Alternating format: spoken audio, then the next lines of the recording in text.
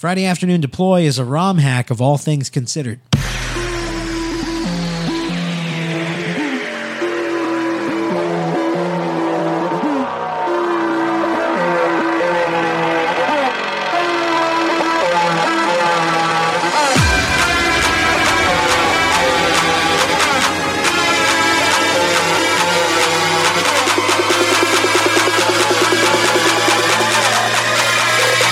Every day you hustling.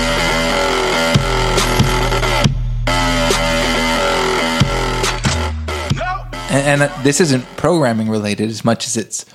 That's also never stopped us before. I Exactly. had an idea. Oh, have you? All right. Oh, go ahead. I was going to say business travel because we just traveled. But What Oh. got you into programming? what could got do you that. into programming? That's a good round I table. like that one. That's a good I like round that one. table that goes around that can go all kinds of places. That's way better than what I love about programming. No offense. It was intentionally cheesy. Okay. That was my intentionally bad idea. Oh, I was ready to dive deep in that. All right. You could do we it. might do both. You can Both, you pick which one. both are connected, so Your love of programming can very much be what got you into programming. into programming. It's kind of meta. There's a chicken or the egg type situation there, but Did I love programming before I started? Or did I start and then I loved it? I thought you were going to say, do I love programming or does programming love me? Programming does not love me. No. There's does no it love anyone really? No. No, it does not. I don't think so. There's no more fickle a soul than a bash terminal. We Coming back at you. we had this Going like, you typed this. Did you mean to type that? Yes, I fucking did.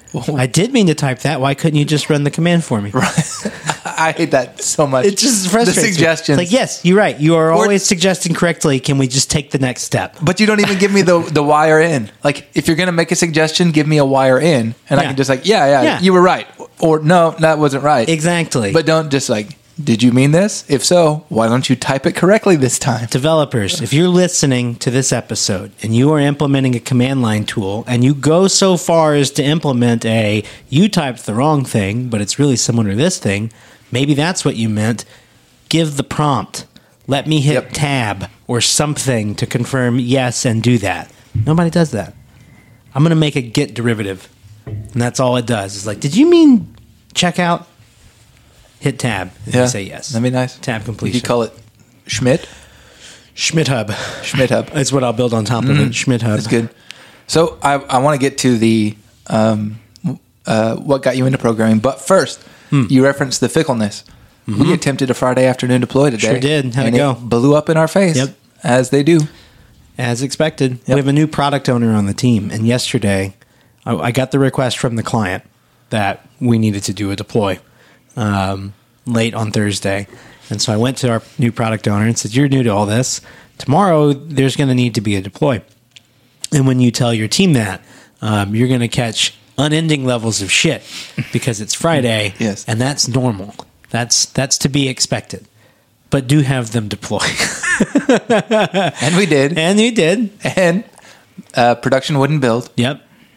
And it turns out it was because Wait. The production back end wouldn't build. The front end did deploy. deployed. Yeah. So the front end was out of sync with the back end. Thankfully, this is on an app that does not yet currently have any active users. To be clear, like we didn't. It is Break still an client's active production development. app. Yeah. Yeah. Well, we did. Well, It's just true, that client has no clients in that app. Yeah. It was their production app. There were no active users. Turns out Circle was using an image that got upgraded Yep. of the Python The Python instance. 3.7.4 or at circle least image. no, it was probably the Ubuntu. I think probably the Ubuntu. Yeah, who knows that what it's version. derived Yeah. from, right? Yeah. But we went to deploy everything that always deployed, and it didn't today. Mm-hmm. And so I had to do add apt-get upgrade to or update. Excuse me. Wait. Yeah. Yeah. Update. To Circle, and it ran. But there was a couple minutes when we just stood around going, of course, this is why you don't do this on Friday. Mm-hmm. And fickle. Did exactly what it was going to do, and I told our new product owner, I said, see? He got to see it. This is why I told you that there would be gnashing of teeth, and for good reason. Because, and I told him, I also said, this problem wasn't there yesterday, and it won't be there on Monday, but it's here today. All true statements. Yeah, I think an underlying file system layer of that Docker image changed and had different aptitude repositories cached. So, yay! But that was it, and then after that, it was good. That's right? not what I love about programming, nor what got me into it, though. No, opposite of that. Austin, Willow, you're both relatively new to the sport. I'm going to turn it to you guys. And since Willow suggested the topic, I'm going to ask Willow. Willow, what happened to you that made you say, yeah, I want to spend my life with a fickle terminal in front of my face? Well, it started out that I didn't really do anything with technology when I was younger. And then my brother-in-law taught me how to use computers and stuff more. And that got me into that. And then after being into computers for a while, then I was like... So how old were you when you got into doing computer stuff? Just even at the most basic level? More probably 12. Okay. Yeah. And then, for a while, just being addicted to the internet in general. Wanted to know how it worked. Yep. So then it started from there. Yeah. Yep. That's fine to me. First more the design aspect, then later not being satisfied that I don't need to know what's going on underneath. Yeah. And then So a curiosity for the back, what's happening under the hood. Yeah. Yeah. That's very similar to my experience. Although I got into it probably a decade before, maybe a little bit more. I'm just guessing here. But I was about the same age. I was probably 12. And at that time, the easiest way to get a page on the internet for the average normie was to go to a GeoCities or an AngelFire. Did you ever experience GeoCities or AngelFire? Did you? Mm-mm. So that was probably gone by the time you got into it. And that was and Tripod. Yeah. That was the web. It was just it was the most basic of web applications. And it was come paste your HTML into this website and build your own web page. It was basically a CMS, although we didn't know what a CMS was. No. It was more like a web-based GUI for an FTP client to put HTML files and stuff into folders. Yeah.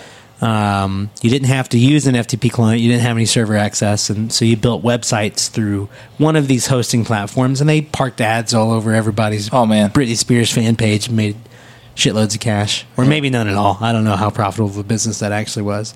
And you could find people were making, at that time when I was getting into it, there were other sites out there that were making little tools for your site. They called it DHTML.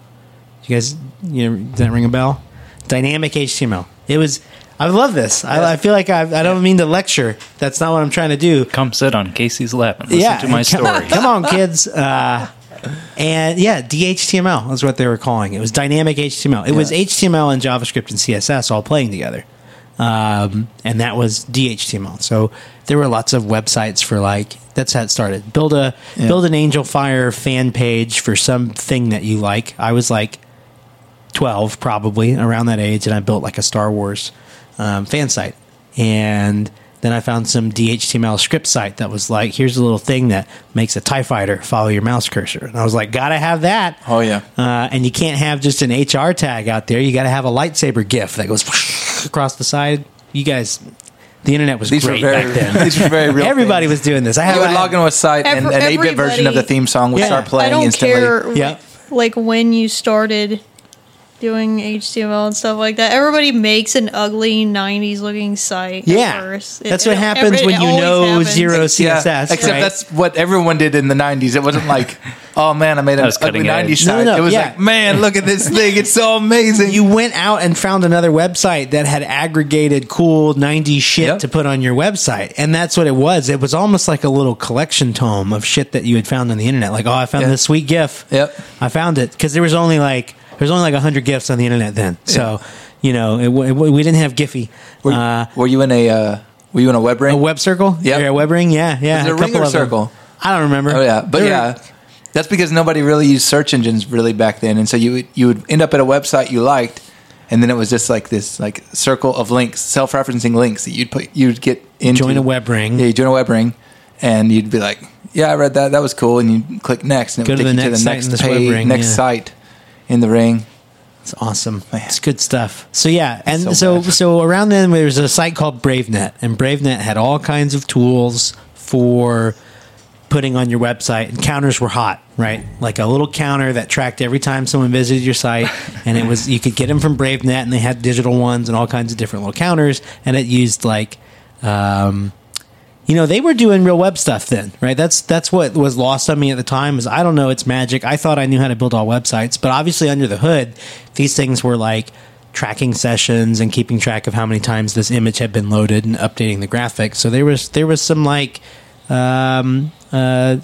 primitive something, probably CGI, CGI scripts, being hit. Doing all that stuff. And so, you put all that crap on your website. And one day I was just tired of the BraveNet counter.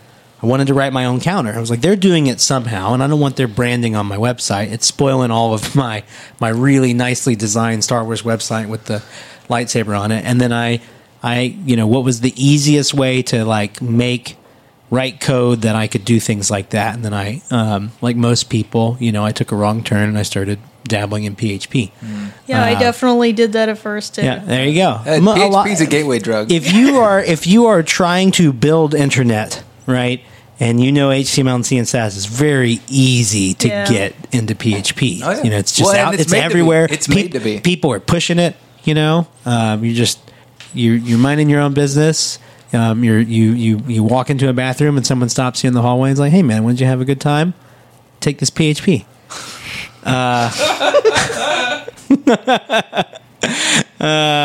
Tyrel and I shared stories on some experiences in that vein at once. So that was it for me. We're learning to write, and the very first thing I did was a little counter that I don't know who hosted it. I went somewhere that would actually run PHP scripts for you. So they gave me an Apache server that I could load PHP stuff. Probably learned FTP to do it. And I'm trying to think of who that would have been. Man, that was like DreamHost. I went with DreamHost. DreamHost was man. the first one. That was my first PHP host, and I went from free hosting to like paying $1.99 a month, so I could do this kind of stuff. DreamHost kept their like really weird UI and system forever. The Dream panel forever. It was terrible. Yep. And then the very first thing was my own counter, and it opened up a text file, and wrote a number to it, and then incremented the number and wrote to it. And if more than one person had ever hit my site, I'd have had a concurrency issue, but I never had that problem. And then that evolved into something more robust. I needed two people to edit something, and so I got into databases, and it just kind of spiraled from there. But it always stemmed from those like hobby sites that I was building as a kid. So that's for me. That was it. I had a Doom website, Doom the game. Nice. I collected all the GIFs of all the Doom bad guys. Like we were just Did you have like links to WADs and stuff? Yeah, I did. I built some WADs. So I hosted my own WADs. And like I don't know why we were all just rebuilding the fucking game manual. Yeah. Like that was the thing. There were hundreds of Doom websites in my web ring. That was just like a list of all the bad guys and their HP and a description of what they did. I don't know why. We just all did the same thing. So that was. What was your? I'm curious about Tyrel. Yes. And I'm going around the circle. I'm not skipping you, Austin. I see you over there. I want to hear about your Doom mods as well. I didn't. What was your? We'll come back to Tyrel. I'm trying to find out. He's trying to find it because you're still using on the web. No, it's not. The only thing that's still on the web from back in my day would have been like my Zynga site. Is Angelfire still a thing? What's my odds? Okay, someone, you want to get a betting pool together. If I go to angelfire.com, do I get redirected to Yahoo? And how many millions of dollars was that redirect? It was a lot, and you do get redirected. I'm sure of it. Where do I go though? Let's find out. It's still there. That's what it looks like. Your old Angelfire. This is a blast from the past because I did get redirected, and it is a merger of two things that I had almost completely forgotten about. I am now at angelfire.lycos.com. No, Lycos was my search engine. That was the search engine. This Lycos, is pre-Google. Pre-Googles, folks. Lycos, go get it. Lycos and Excite. were like the two the two main players. I was an Excite guy. I wasn't a Lycos guy. So what the fuck is at Lycos.com? This is insanity. What's at Excite.com now? Lycos is still a search engine. My mind is blown. It's still got the dog on it. Of course it does. You can't get rid of the dog on Lycos. Excite.com. This still... Jesus, it's still a search engine too, and it's got a homepage, like an old homepage, like with the weather and the current time on it. That's amazing. You guys, I feel this can't be real. Did I step into a time warp? This can't still be here. Who owns this? Who is paying the hosting fee for this? My mind is blown right now. All right. So did you find your website? No, I was... the only thing I've still got that's out there is an old Zanga site that was just really bad. That's come up poetry. on the show before. Yeah, it's still floating around. No, I actually... Nothing that I built web-wise back then would have been around still. I didn't get into the web. In high school, I was doing more stuff on computers. Like, I remember getting really excited when I put a fake virus on a floppy. It wasn't even a real virus, but basically, back then when you would boot a computer, if you had a floppy disk in the drive, it would boot to the floppy drive. Yeah. And we'd come up with a script that would, like, I forget what it said, something like you've been pwned. It wasn't even pwned because pwned wasn't a thing back then. You've been hacked, whatever. We're so elite. And then all you had to, none of these terms were real terms. But basically, we just owned you, whatever. And then all you had to do was push the space bar to get past it, and it would boot the normal system. But we would just throw that in people's computers and watch them just like panic and reboot and panic and reboot and panic and reboot, and you just watch the fear creep over them until we would either kick the disk out or just leave and laugh. So I kind of got into computers through my friend Ruben. Was it Ruben Kalunga? No, it was a different Ruben Pippin. It was a different Ruben. Ruben was like into that. He and I started playing around with scripts and writing things like that. And then he gave me a copy of, what was it? The Nightmare was Secrets of a Super Hacker by The Nightmare. This was like, I was just adjacent to all the bulletin boards and phreaking and all that. I did some phreaking. This is like old school hackery kind of stuff that happened in the 90s. I had a copy of the Anarchist Cookbook, so I learned about phreaking and blue boxes and black boxes and tapping into phones and tone captures and replaying tones and all that stuff. And so I never got like super heavily into that, but I was marginally plugged into that. Right. Then got more into music than I did computers for a little while. So just like, computers are great, but music's better. Did that, and eventually came back around the boom of CMSs. WordPress was just taking off. Drupal was becoming a thing. Joomla. I built a lot of Joomla. So, sorry, universe. Yeah. So some folks that were connected with the church I was at the time were wanting to build some stuff, and they reached out to me because they knew I was fairly computer savvy and said, "Hey, we're going to build some stuff. Look at these and see which one we should do." So I worked and did a comparison of CMSs, and I was just like, this Drupal one looks pretty good. And they're like, cool. And after that, I was just like, I wonder what I can do with this. So I started playing around with it and started working on Drupal, and got pretty proficient at building little Drupal sites here and there, and built some just like on a freelance basis.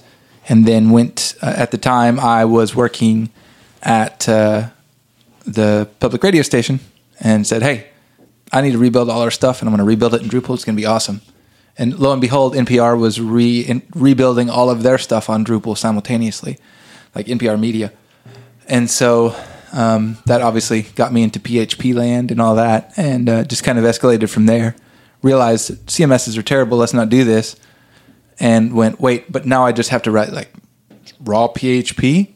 And everyone I knew that was a real programmer laughed at me. And I went like, no, okay, cool. I'm a real programmer too, guys. And so pivoted from there and just kind of started my journey from there. So that's how I migrated from like aspiring hacksaw to web dude through CMSs and on upward. And so it's also part of why I still freelance tangentially in the InfoSec sphere and do stuff here and there, because that's what I was doing when I really got into computers, and I still love that whole like arm of it, and would just enjoy it more as a hobby than anything. But you have to do it. You can't hack as a hobbyist unless you're doing it as a contractor, because otherwise you're basically breaking a black hat and you're breaking the law. But when someone says, "Here, have some money and break the law," you're just like, "Yes." Well, as long as there's some tax collection in that transaction, it's all above board. That's right. I find it interesting. You started kind of more on, I'm describing it as the hardware side, but like mine was purely like local networking, and stuff that ran on someone's computer. My first programming was absolutely done through a web browser, so I'm young enough to at least have had that experience. Right, that was it, like through a web based thing. So I was doing stuff before everyone, before everyone had the internet, before everyone was on dial up. Because I imagine you were on dial up when you were doing all that stuff with this was before I had dial up at home. I was doing this at school. Okay. We had like DSL or whatever they had. Something that was epic to us at the time at school. And then I got dial up at home later and carried it on. See, I was doing all of this, and then my buddy Ruben, he and I were like hobby hacking on all kind of stuff and doing all the freaking and some bulletin boards here and there, BBSs. He was like, "Dude, you need the internet." I was like, "What's that?" Yeah. And we had like one ISP in town, 2fords.net, and we got that, and we had to convince my parents, like, no, I need this thing. It's really important. Ruben, thankfully Ruben's dad, who was a police officer, and that helped, although that's a whole nother story. We were far too mischievous to be that close to a police officer and gotten away with everything we did. But Ruben's dad was also like way into the internet. I think he was building websites, and so it was one of those things where mom was like, "I don't know about this internet," and I was just like, "Ruben's dad's a cop," and he's like, "Get the internet," and Ruben's dad was like, "Yeah, the internet." And so I was like, "Sweet, I just got the internet." Nice convincing. It did. It worked well. At like 16, which like at the time was super young and super new. So, and they had to like hardwire a line, because the internet went in my room because my parents had no concept of what to do with computers at all. So they're just like, I guess put that phone line in his room. See, hook my computer up to it, and I would just like hog the phone all the time. No one could make phone calls. Right. Yeah, just dominated it. We had no trouble convincing. My brother and I live with my mom. We had no trouble convincing her that the internet was something worth having. She was a graphic designer, so she knew her way around a computer, and we were always a Mac family.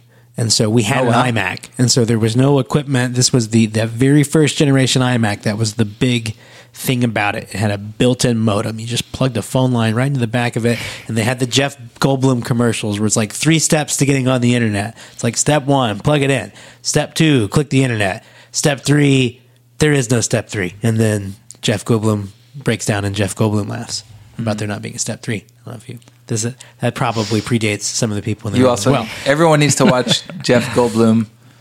What's the new show? Jeff Goldblum. You talked about the shoe episode. I don't know if that was on the podcast or not. The Jeff Goldblum show on Disney Plus. Everyone needs to watch it. I'm looking this up now. All right, sorry, we've derailed. It's cool. How long ago was it when you're at KUAF? I was at KUAF in 2008? 2009, somewhere in there. Yeah. 2008. I think that was it. Oh no. I was trying to find something to play for you all, but it's got a preloader on it. Let's see here. Let's see if we can. What do you think the greatest gift of the holidays is? Internet? I'd say internet. Yes, absolutely. It's of course as easy as it's always been. You get an iMac, 10 minutes out of the box, you're on the internet. But now Apple gives you your own personal website. You can post your photographs for all your family to see all over the world, and your iMovies. And now you're the purveyor you're the generator you're the author of great stuff. Isn't it nice? Loved the Jeff Goldblum era of Mac commercials.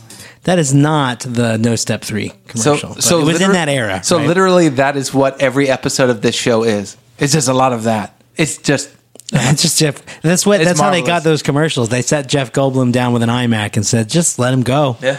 I always wonder if his work. I always wonder if his work is scripted or not, or if he's just so good. That I don't think there's no way it's scripted because with the degree of consistency across the body of work, no one wrote all of that. There's no That's way. What I would say because the best moment I've had thus far in that series is when he goes to the it's the ice cream episode. Jeff Goldblum discovers ice cream or whatever. He goes to the Ben and Jerry's the headquarters, and Ben and Jerry's has a graveyard for flavors that didn't make it. And Jeff Goldblum goes into the flavors graveyard at Ben and Jerry's and has an existential crisis in front of the camera, and it's the most Jeff Goldblum thing I've ever seen. As he's just like questions and ponders mortality around all of these crazy flavors of ice cream. It's just like, oh man, that's why you have this show. I am a huge Jeff Goldblum fan. I mean, I don't know. I've never heard someone say they don't like Jeff Goldblum, admittedly, but he just cracks me up. But I don't think you could try and write for him. But I don't think you don't get to tell Jeff Goldblum how to Jeff Goldblum. The way he stumbles through it is just so perfect every time. Yeah. Oh, yeah. It's hard to imagine anyone ever writes for him. He is like on it's because it's not a graceful thing. No. It's almost like Kramer from Seinfeld, Yes. but with bigger words. You can hear him looking for the next thing to say. Yeah, it sounds while like he this. talks. Oh yeah.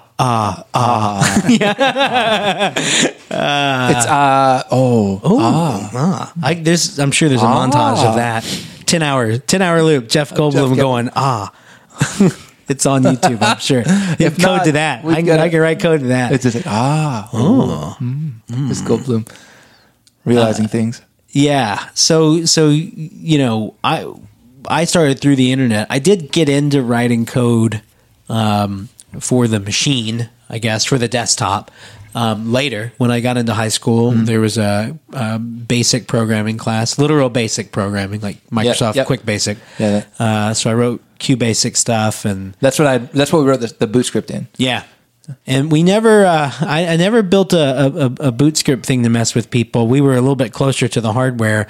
Instead of building a little boot scared thing on a floppy drive, we did manage to put a paper football into a slot loading iMac disk drive, and that was a spectacular thing that happened. I don't remember exactly that we paper football, right? Austin's looking at me like he doesn't know what a paper football. I know what a they paper had paper footballs, okay?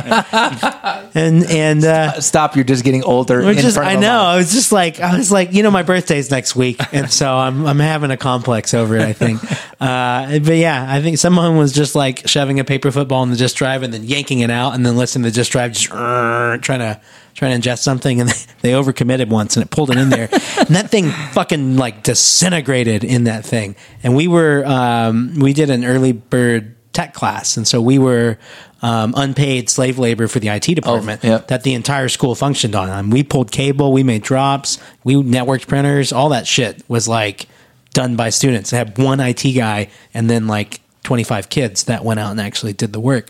So we got to be the ones, and like the next day a work order comes in. It's like, the disk drive's not working on this iMac. I'm like, wonder how that happened. Let's open that up. And it just it was like a paper shredder.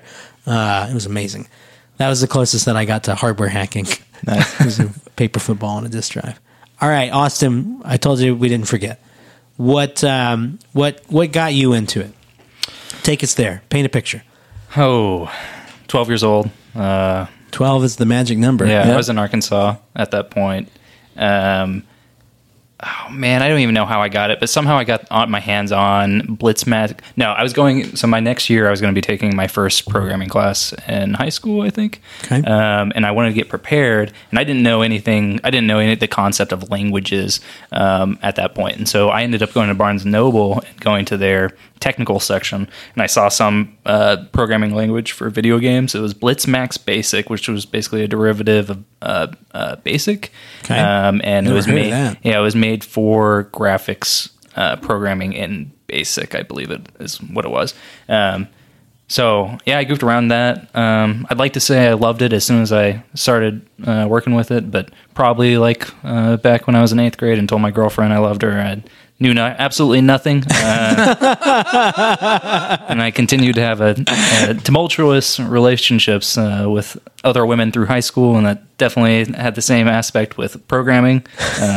Lots of stopping and lots of starting. It wasn't until like 4 or 5 years ago that I realized that programming had more aspects, or could provide more aspects than just in video games, and could apply to actual things in life that besides dreams and ambitions.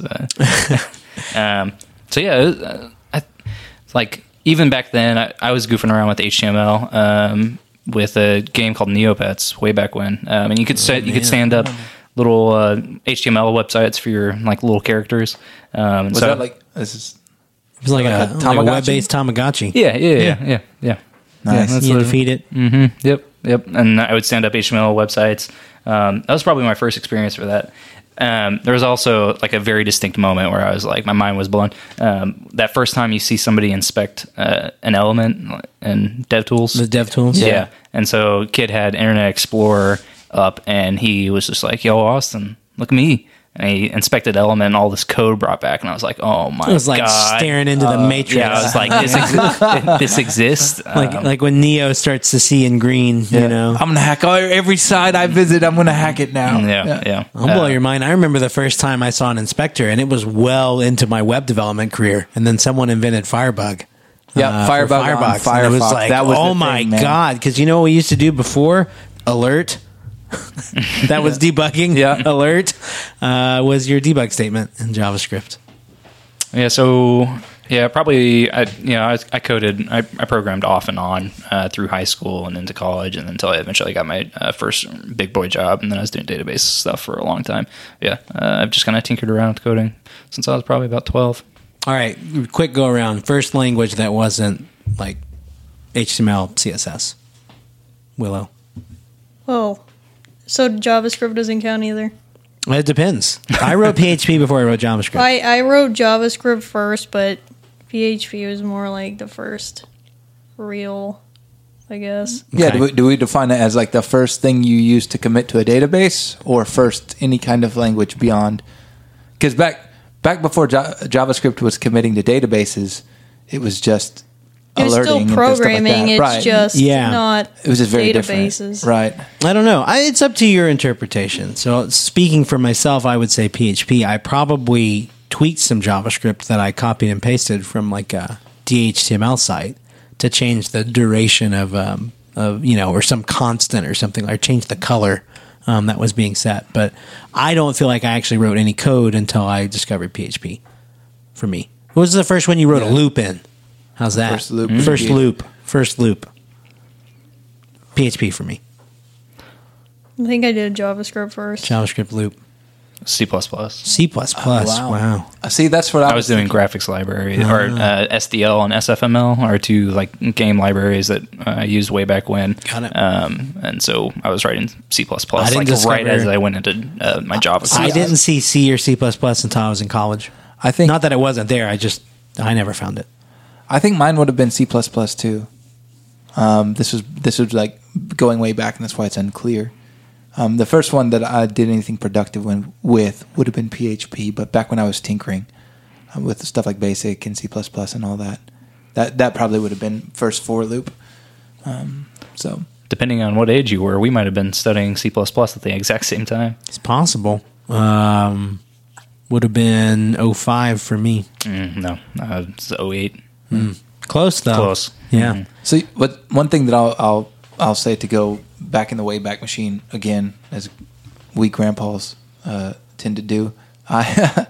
You mentioned 12 being the magic age. Yeah. So when I was talking, I'm assuming. I don't have hard numbers here. You mentioned. I mentioned like me, and my friend Ruben doing all the like faux hacking and freaking and all that.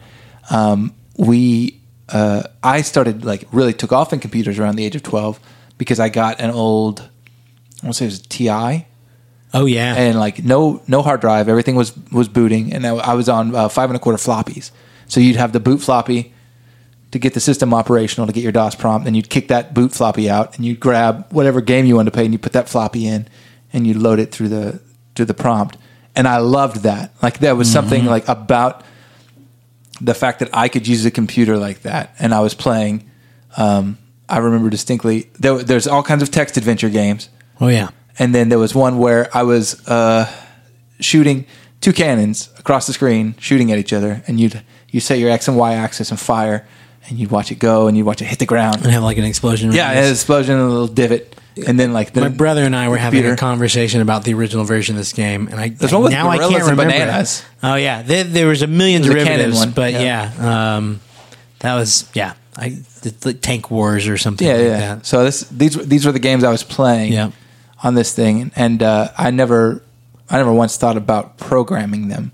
Yeah, but I played them enough that I was just like, this is great, and then I upgraded to a Windows 95 box and got me into some Mech Warrior and all that. Boy, you want to talk about that's when the gaming set in. Yeah, pretty solid. Between Mech they ended Warrior. up remaking an online version of that. I would have loved that. It tanked, but man. I was super hyped. I was super hyped when they announced it. And I then never really thought about making anything else other than like websites.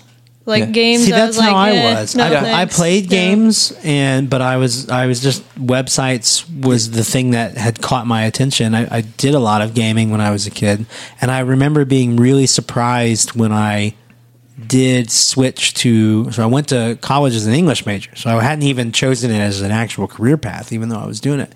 And I remember when I switched to computer science and sitting in like an orientation for people that were switching majors, and I would say, without exaggerating, that 95% of the people in my major at my school wanted to go into the game industry. Yep. And that had never even occurred to me. I had been writing code, and I was a gamer, like playing games, and I was like, oh yeah, that's code too.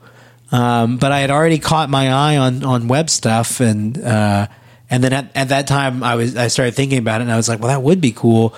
But I always felt like maybe I had done some programming work at that point. I had done freelance work and built websites, and I actually had a job building websites in a newspaper at the time that I switched to my computer science degree. And so maybe for that reason, I had done enough programming work that when everyone was talking about getting into the game industry, and I was like, that's probably not the fun part of the game industry.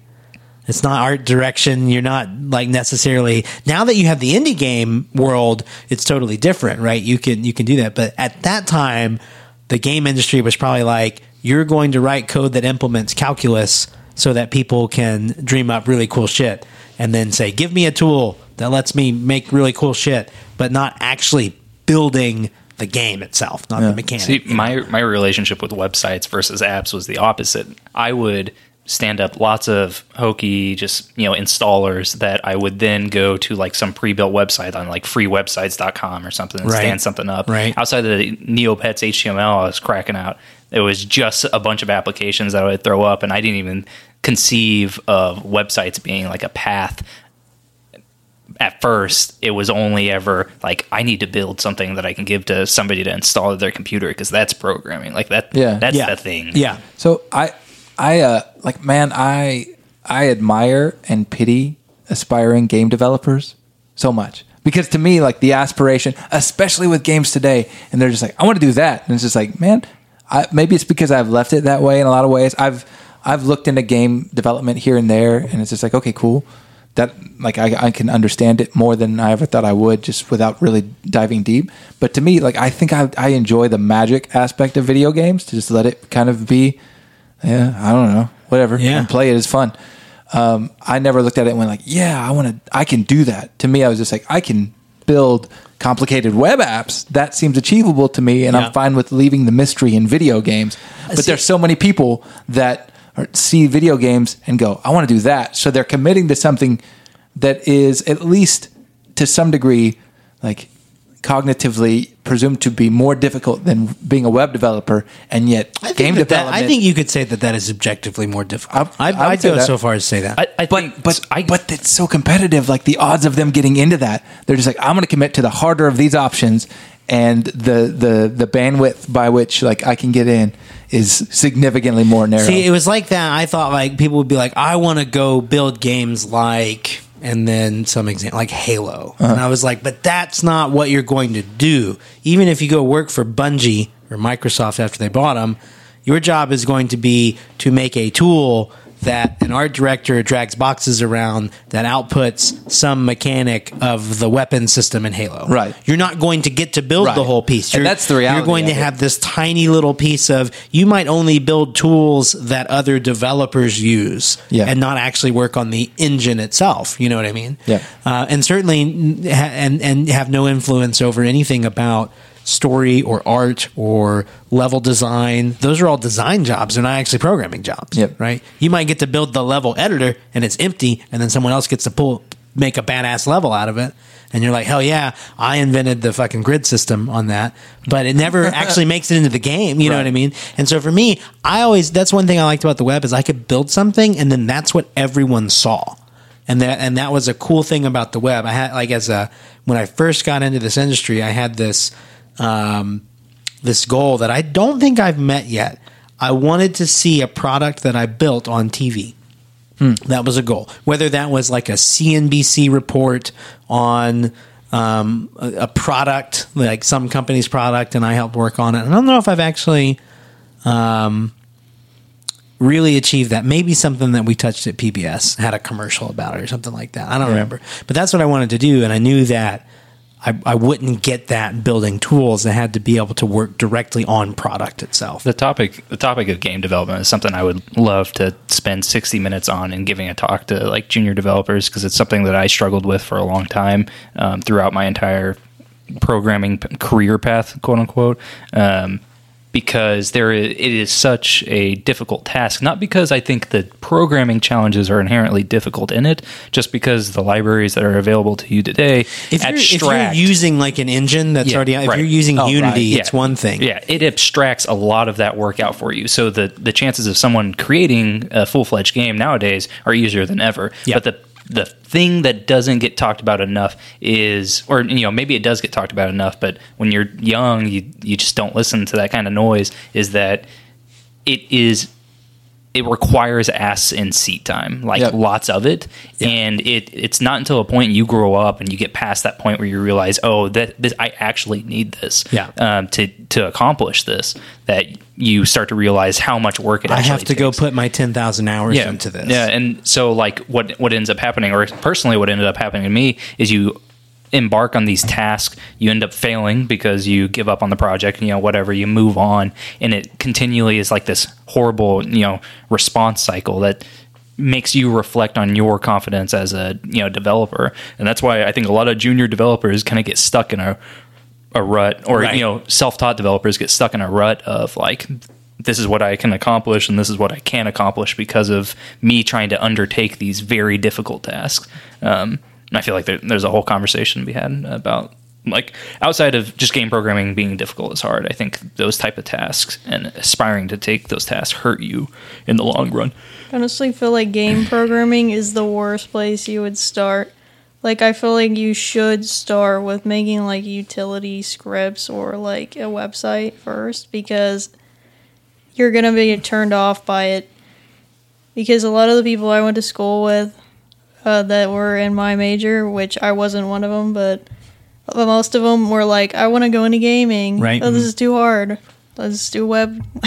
So they fell back into it. Yeah, I guess I'll do web development. You can't tell a 16-year-old that they can't gotta make video games. Utility. Yeah. You got to make utilities to learn programming. You wouldn't have programmers. Yeah. I think the natural path is you find something that you're passionate about, and just maybe due to the times that you all came into programming, the tools that were available to you, and you then hacking on some hardware or early websites when the internet was like a wild, wild west. At our time, game programming was more readily available. Totally, yeah, that's 100%, very true. 100%. Very true. When I watch people like rebuild, like I was in my 30s before I realized that old school NES cartridges were nothing but a stick of RAM with a plastic case around them. Mm-hmm. Like that didn't click in my brain until I was just like, what? It just... again, the magic, it was just magic. And I was like, I'm going to put the magic in, and I'm going to grab the controller, and I'm going to enjoy some magic for a couple of hours. It's true. That was it. It's one of those things that is, we said that earlier, and I was thinking about that. I do enjoy not thinking about the internals. Yeah, I don't because it helps me with my escape. I still play games, and that is my escape. And I'll say I did write games in BASIC and stuff when I was in school. It's not that I never wrote code that made a game. That to me was the same thing as me doodling, which didn't mean that I wanted to be a Disney animator. I was just tinkering with a thing that I thought was fun. So I had built some games before. It just I didn't want to go into a career in that. Yeah. And then even at the time, working with BASIC was still pretty dated compared to what was out there on the market. I mean, I'm not that old. Like the Nintendo 64 was out. Right. And I was building stuff that would predate the tech of what you saw on an NES, right? So in my mind, it was like, I'm playing with stuff that's so behind the times and this is all I can achieve. That's fun. And it never looked like a career thing. But I do like being able to play games. See, because I can't use a website. I can't use a digital product. Like if I hit a button and some really complicated thing happens fast, I immediately am like, how'd they do that? That must be, that must have been background processing, and hey, that's really fast. That must be website, and that's where my mind goes. And I don't want to pick up a video game and start thinking about the collision detection. Yep. You know what I mean? That's a personal thing, but I like that I can just go it's Fantasy Magic Land, and I, can run indefinitely without getting tired. That's a great thing. I run into that with my Oculus Quest, and I think it's because of the same thing. When I'm on a website and I have a bad UX, I'll just start ranting about it. And Sarah can't use the internet around me because if she's doing something and I see bad UX, I'm like, God, it's terrible. She's like, shut up. But I would say I have that same experience with Paige. She'll come to me when something's so bad that she can't get it to work, and she'll just be like, why doesn't this website work? And I'm like, I'll look at it and be like, because it's a piece of shit. Yes. And whoever wrote this has absolutely no standards at all, and someone should be fired for making this, because I'll try and use it. It'll just be broken. Oh, yeah. I'm like, I know why it's broken. I know exactly who. Go into the console and fix your JavaScript real quick and do the thing. Or even better, just be able to work around it like a QA engineer and be like, no, there's if you open that accordion, there's a null field and there's a validation error that you can't see, and I know it's there, and then see, fill that in and it works. And it's just it's made the internet not fun. So I don't get that when I play games, and so I have a Oculus Quest, and there's a game that called I think it's pronounced Espire or Espire. I know. Sorry. This gave me such that's an inside joke. It is. The flashback was real. And it's not even, that's the real name. But it's a game where you are controlling, it's a VR game within a game. They use it to kind of get over the concept of you're defying physics by playing this game. And so in this game, you're a person who's also in a VR suit who's controlling a robot. So that allows that allows you to not question the physics of things when you can grab walls very easily and not feel like you're just why doesn't this hurt, or how can I do this? It's just you're controlling a VR robot. But so many people complain about so many aspects of the game when it first came out. They've put out a lot of improvements that have been really good. But I thoroughly enjoyed it when I first started playing it because it's a lot like playing Splinter Cell, except in VR. And I'm like, this is magical. Why would any of you complain that the NPCs aren't smart enough? That's the best thing about it. I know. It's just be quiet and enjoy the fact that you're sneaking around in this magical land like a robot, and you can climb all over things and snipe people, or just jump down on them and hit them in the face. What's your problem? Quit complaining. But I'm not a consistent hardcore gamer anymore. I game very casually, and I don't I didn't have that progression of gaming like you were talking about, where that was kind of everywhere, and so your standards are higher. It's I'm fine with dumb computer enemies. This is okay for me, but people are just it's and so I just kind of had to laugh at it all. And now it's improved even more. So everybody that was complaining about it really enjoys it now. So I'm kind of intimidated to play it anymore. I was how hard is this going to be now? Because I was cool with it being dumb before, but no, shadow. Well, they can see you in the shadows. But then you can hide over here, and I'm just man, everybody just chill out and have fun playing a game. I would be really curious to see what that's like with the current generation of computer science students, like the kids that are rounding out freshman year right now today, because it has changed so rapidly in the last 5 years. Even it's changed rapidly over the last. It's been a very steady progression. But if you look at like the last 5 years, you now have open source frameworks written in high level languages. You're writing C# and JavaScript, right? You're not having to implement stuff in C++. You have the ability, you have the entire tooling, you have an engine to use, you can do art with it, right? You can import models and build structures and levels and do like actual design. And you now have the distribution mechanism of being able to push that through an app store. And legitimately, in a way that you couldn't when I was in computer science, people, I want to get into video games, which meant I want to go work for Acclaim, or I want to go work for id Software. Right. That's what that meant. Now, I mean, anybody can. There are no doubt thousands upon thousands of kids that just started a freshman program that have already published a game. That's out there. So that's totally different now. It's a different world. If someone said, I want to get into video games now, like, if I were advising based on my knowledge of when I was in school, when someone said, I want to get into video games, I'd be like, I don't want to go down that route. And today, though, if someone said, I want to get into video games, I'd be like, all right, well, like, go do that this weekend. Like, why haven't you done it? Like, because you can. Yeah, I knew a girl who made, it was like a pet rescue game. She made that with Unity. Yeah. There is a husband and wife couple directly upstairs from us who are residents of this building that we work out of. That have successfully published a couple games, and that's their livelihood. They make a living on it. I know who you're talking about. I didn't realize them. Yeah. Burly Men at Sea is the title, I believe. So, I think that's a cool thing. I know video games are definitely having attraction. Did anyone ever program a TI calculator, Texas Instrument calculator, TI Basic? Nope. I built quite a few games in TI Basic, which is like the weirdest programming experience ever, because you're like programming with keywords that you select from a menu. You can't just free type the basic. You have to go into like the flow control menu and pick the for keyword bunch of like text-based games on that. You could do graphical. There's a graphing calculator. You could do graphical stuff as well. I was a B grade computer science student, and all the A grade computer science students were the ones that would come up to me with their TI calculators. Really? And their sweet games that they made on it. Yeah. That remade Mario Bros. It was totally hobby. This was like, I had a graphing calculator for junior high geometry, and it was fun. You could, they had, was essentially like I forget the 1/8 inch or 3mm, whatever it is, like stereo jack, like an auxiliary cable that you could plug peer to peer and actually transfer stuff over that analog connection.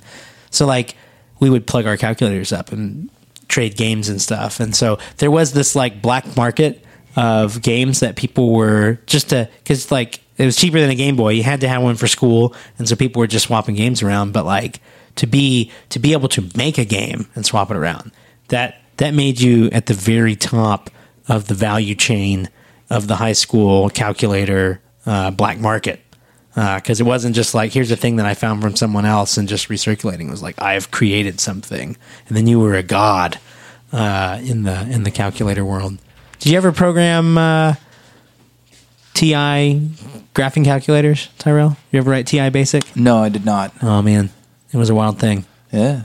So when we had kind of a similar thing with Call of Duty. So when Call of Duty first came out and on like Xbox 360, it was really, really cool. Like you got serious street cred if you could hack the game. So not necessarily at a programming perspective, but a hardware perspective. Yeah. Setting up lag switches on your routers and such of that nature. Lag switching is still totally a thing. Yeah. We have not figured out how to beat lag switching. Yeah. We'd go into school after a week and you like play 1v1 against some kid that you didn't like, and you lag switch him and you destroy him, and you'd be the talk of the school. Yeah, that's pretty funny.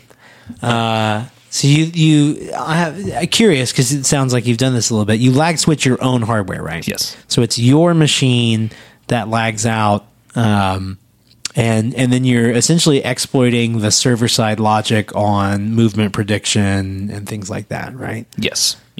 Interesting. Because your inputs are still always going to it, but like you end up getting out of sync with where the server thinks you are. Correct. And so what they are shooting at on their screen is not really, it's not really there. Yeah. But where you're shooting is accurate to the server. Yes. Yeah. Yes. Yeah. Huh. It's pretty clever. Yeah, it is. You guys ever use RPG Maker? Oh, a long time ago. No. A lot of games have been made with that, just that. It was like a GUI that just had all the mechanics of an RPG. Like you would just, it was like an object-oriented sandbox is how I would describe it. Okay. It had some base things like character class, and then you would assign attributes to that character class, and then rig all the logic up together. You'd make top-down 2D RPG, some old school RPGs. That makes sense. They had a tile editor, and you would build the maps. And stuff. Alan often talks about how that's like Dungeons and Dragons helped him understand object-oriented programming because of stuff like that. So this is jumping back to like, apparently this is the episode where I just sound old the whole time. But I remember back in the dial-up days, the first MMO, Mamorphaga, that I ever touched was something called The Realm. And that was like, but it still had all the dynamics of like a World of Warcraft or something where you had to start off and go like kill a bunch of small things to earn your XP, to gain up, to like buy stuff. And it was this flat, it was a flat RPG online and all kind of folks, and you had your house and you would go questing and you would fight people turn-based RPG style and then work your way back and go collect your stuff. And I remember my friend's dad almost ruined his marriage playing that game so much. And I was like, that's a thing you can do online. And then I remember the next time I saw something similar to that was years later when Xbox gaming took off everywhere, and I saw someone get sucked into Morrowind for a month of his life and almost lost his job. You guys ever played like ROM hacks? Like, so there's been games created just from like a ROM hack. No. Like Undertale, the game? I don't know. It's a indie game, really popular indie See, this is game. where the new age is teaching the old age. Yeah, that's right. You learn me something, kiddos. Whippers, tell me what y'all do now with these really computers. popular music because the guy he made everything of himself, including the music. And he first started making games as he did a ROM hack of Earthbound. Okay. And so he made like an Earthbound. So he like sequel. extracted the source of. Is it like essentially what a Game Genie would do? It like took the game and then you replace the sprites and like replace stuff in memory on the ROM? Yeah, like it's almost like for this one, because they can go anywhere from like really small changes to really like a whole new game. Right. So you made it like a whole new game. Yeah. Like different color palettes, different characters, the map looked different, all that stuff. Yeah. And you can get ROM hacks. There's a lot of ROM hacks there was out there. the equivalent to it, Doom WADs. We talked about Doom WADs WADs. earlier. Doom WADs, like where they were levels in the game that controlled the layout, and so you could build the walls and the heights of the rooms and textures and light levels and place enemies and stuff like that. But it was all using the same stuff. But then in the WAD itself, it was like a ROM that Doom's engine would load up to load the whole game, and that included all of the textures and sprites. And so people had made essentially what you're describing, and it was like The Simpsons. It was Simpsons Doom was one of the really popular WADs. And when I say WAD, that's W-A-D. It was the .WAD. I forget what WAD stands for now. I used to know. I'm looking it up. But John Romero always wanted to open source the games that he would make. That's the guy who designed Doom and Quake and all that. See, MMOs were kind of a gateway into programming for me as well, because not necessarily as early as when I was playing Ultima, but when RuneScape was a big one that I played, nice, yeah. and I was studying Java at that time in high school, and so for some reason all my programming at this point in high school it corresponded to cheating, but the programming I was doing was making bots, just like little resource gathering bots, and so that's like a gateway that I had into programming through MMOs as well. That's awesome. Where's all the data is what WAD stood for. Yeah. Okay. Because Romero was funny like that. Yeah, he was. It still is, apparently. He works for Oculus. Or did. I don't remember if he still is. He may have left, but I wanted him to release Doom VFR on the Quest. I have to play it through a friend's computer. Yeah. On my Oculus because it's amazing. Does the Quest have the hardware to do it? Probably not. I would assume it does not. But I would. The thing if you're is, playing through a gaming computer, I don't think it has a couple of like graphics cards of that quality. But the thing is if I'm willing, and it's been proven with games on the Quest that folks are very happy to have degraded graphics as long as you preserve the gameplay. Yep. And so if you can preserve the gameplay, it will. No one cares.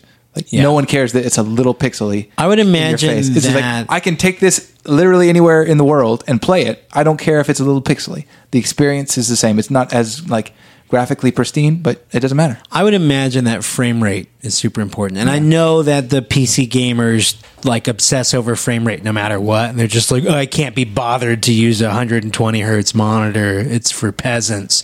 But in VR, like if something's like 30 frames per second, that probably really does hurt the immersion of it. Yeah. So I can see that. And so to achieve those frame rates, compromising graphics quality is all you got. Yeah. By the way, you blew my mind when you explained to me how Game Genies worked.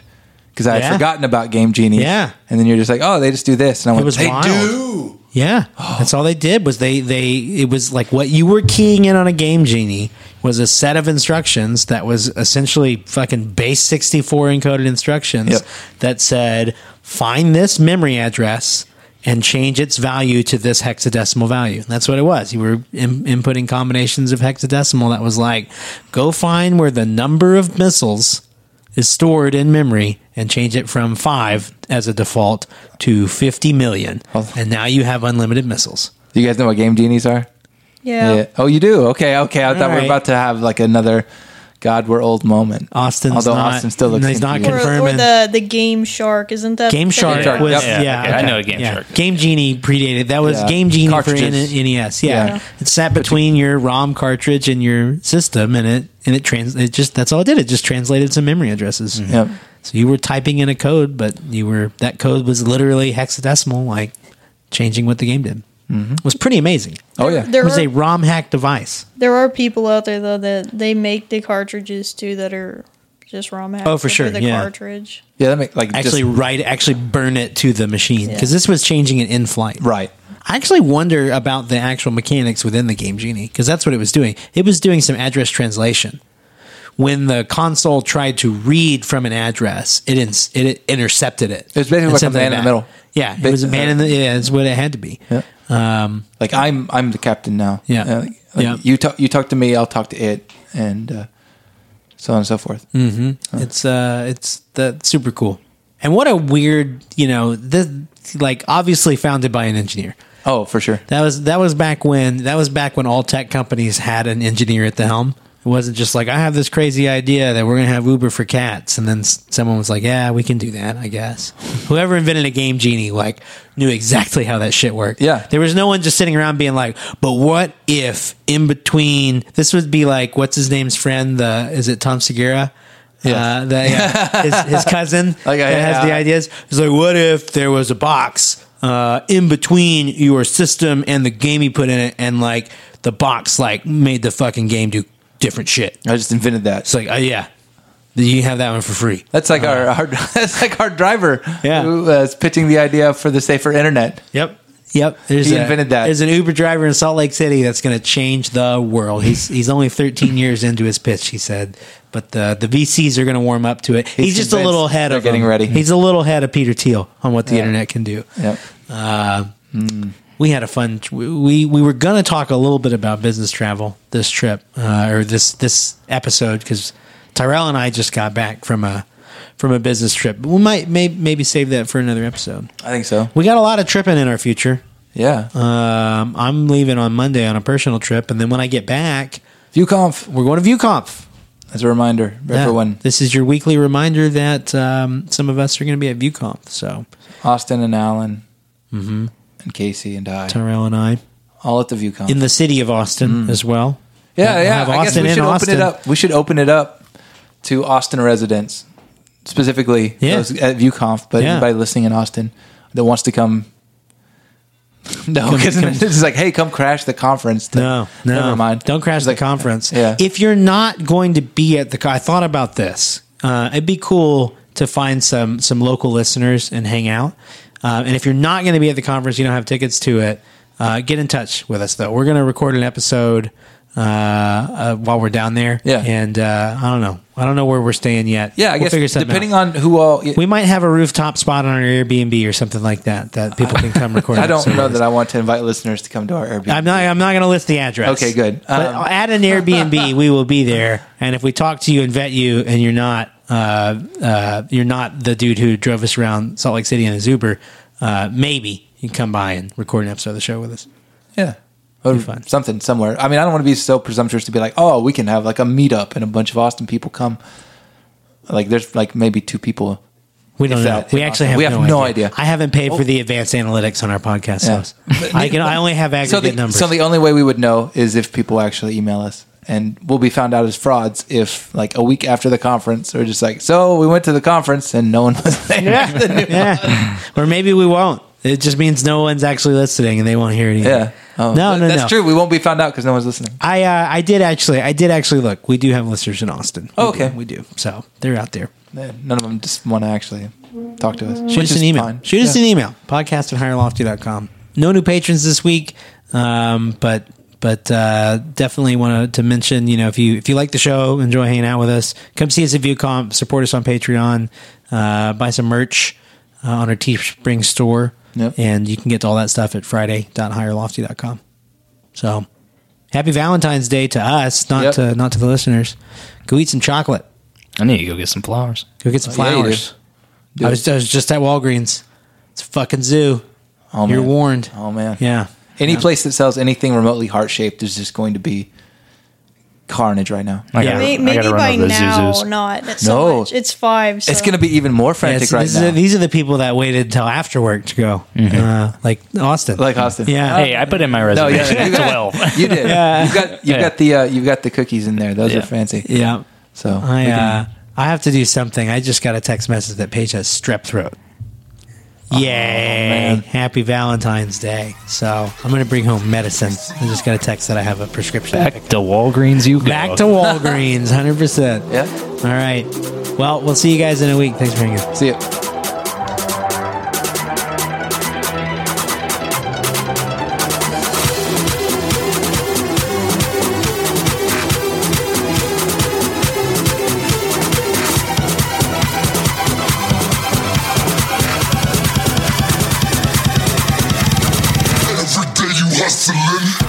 Thanks for listening to Friday Afternoon Deploy, recorded and produced by the team at Lofty Labs. If you enjoyed the show, you can subscribe to future episodes via iTunes, Apple Podcasts, Google Play, and Spotify.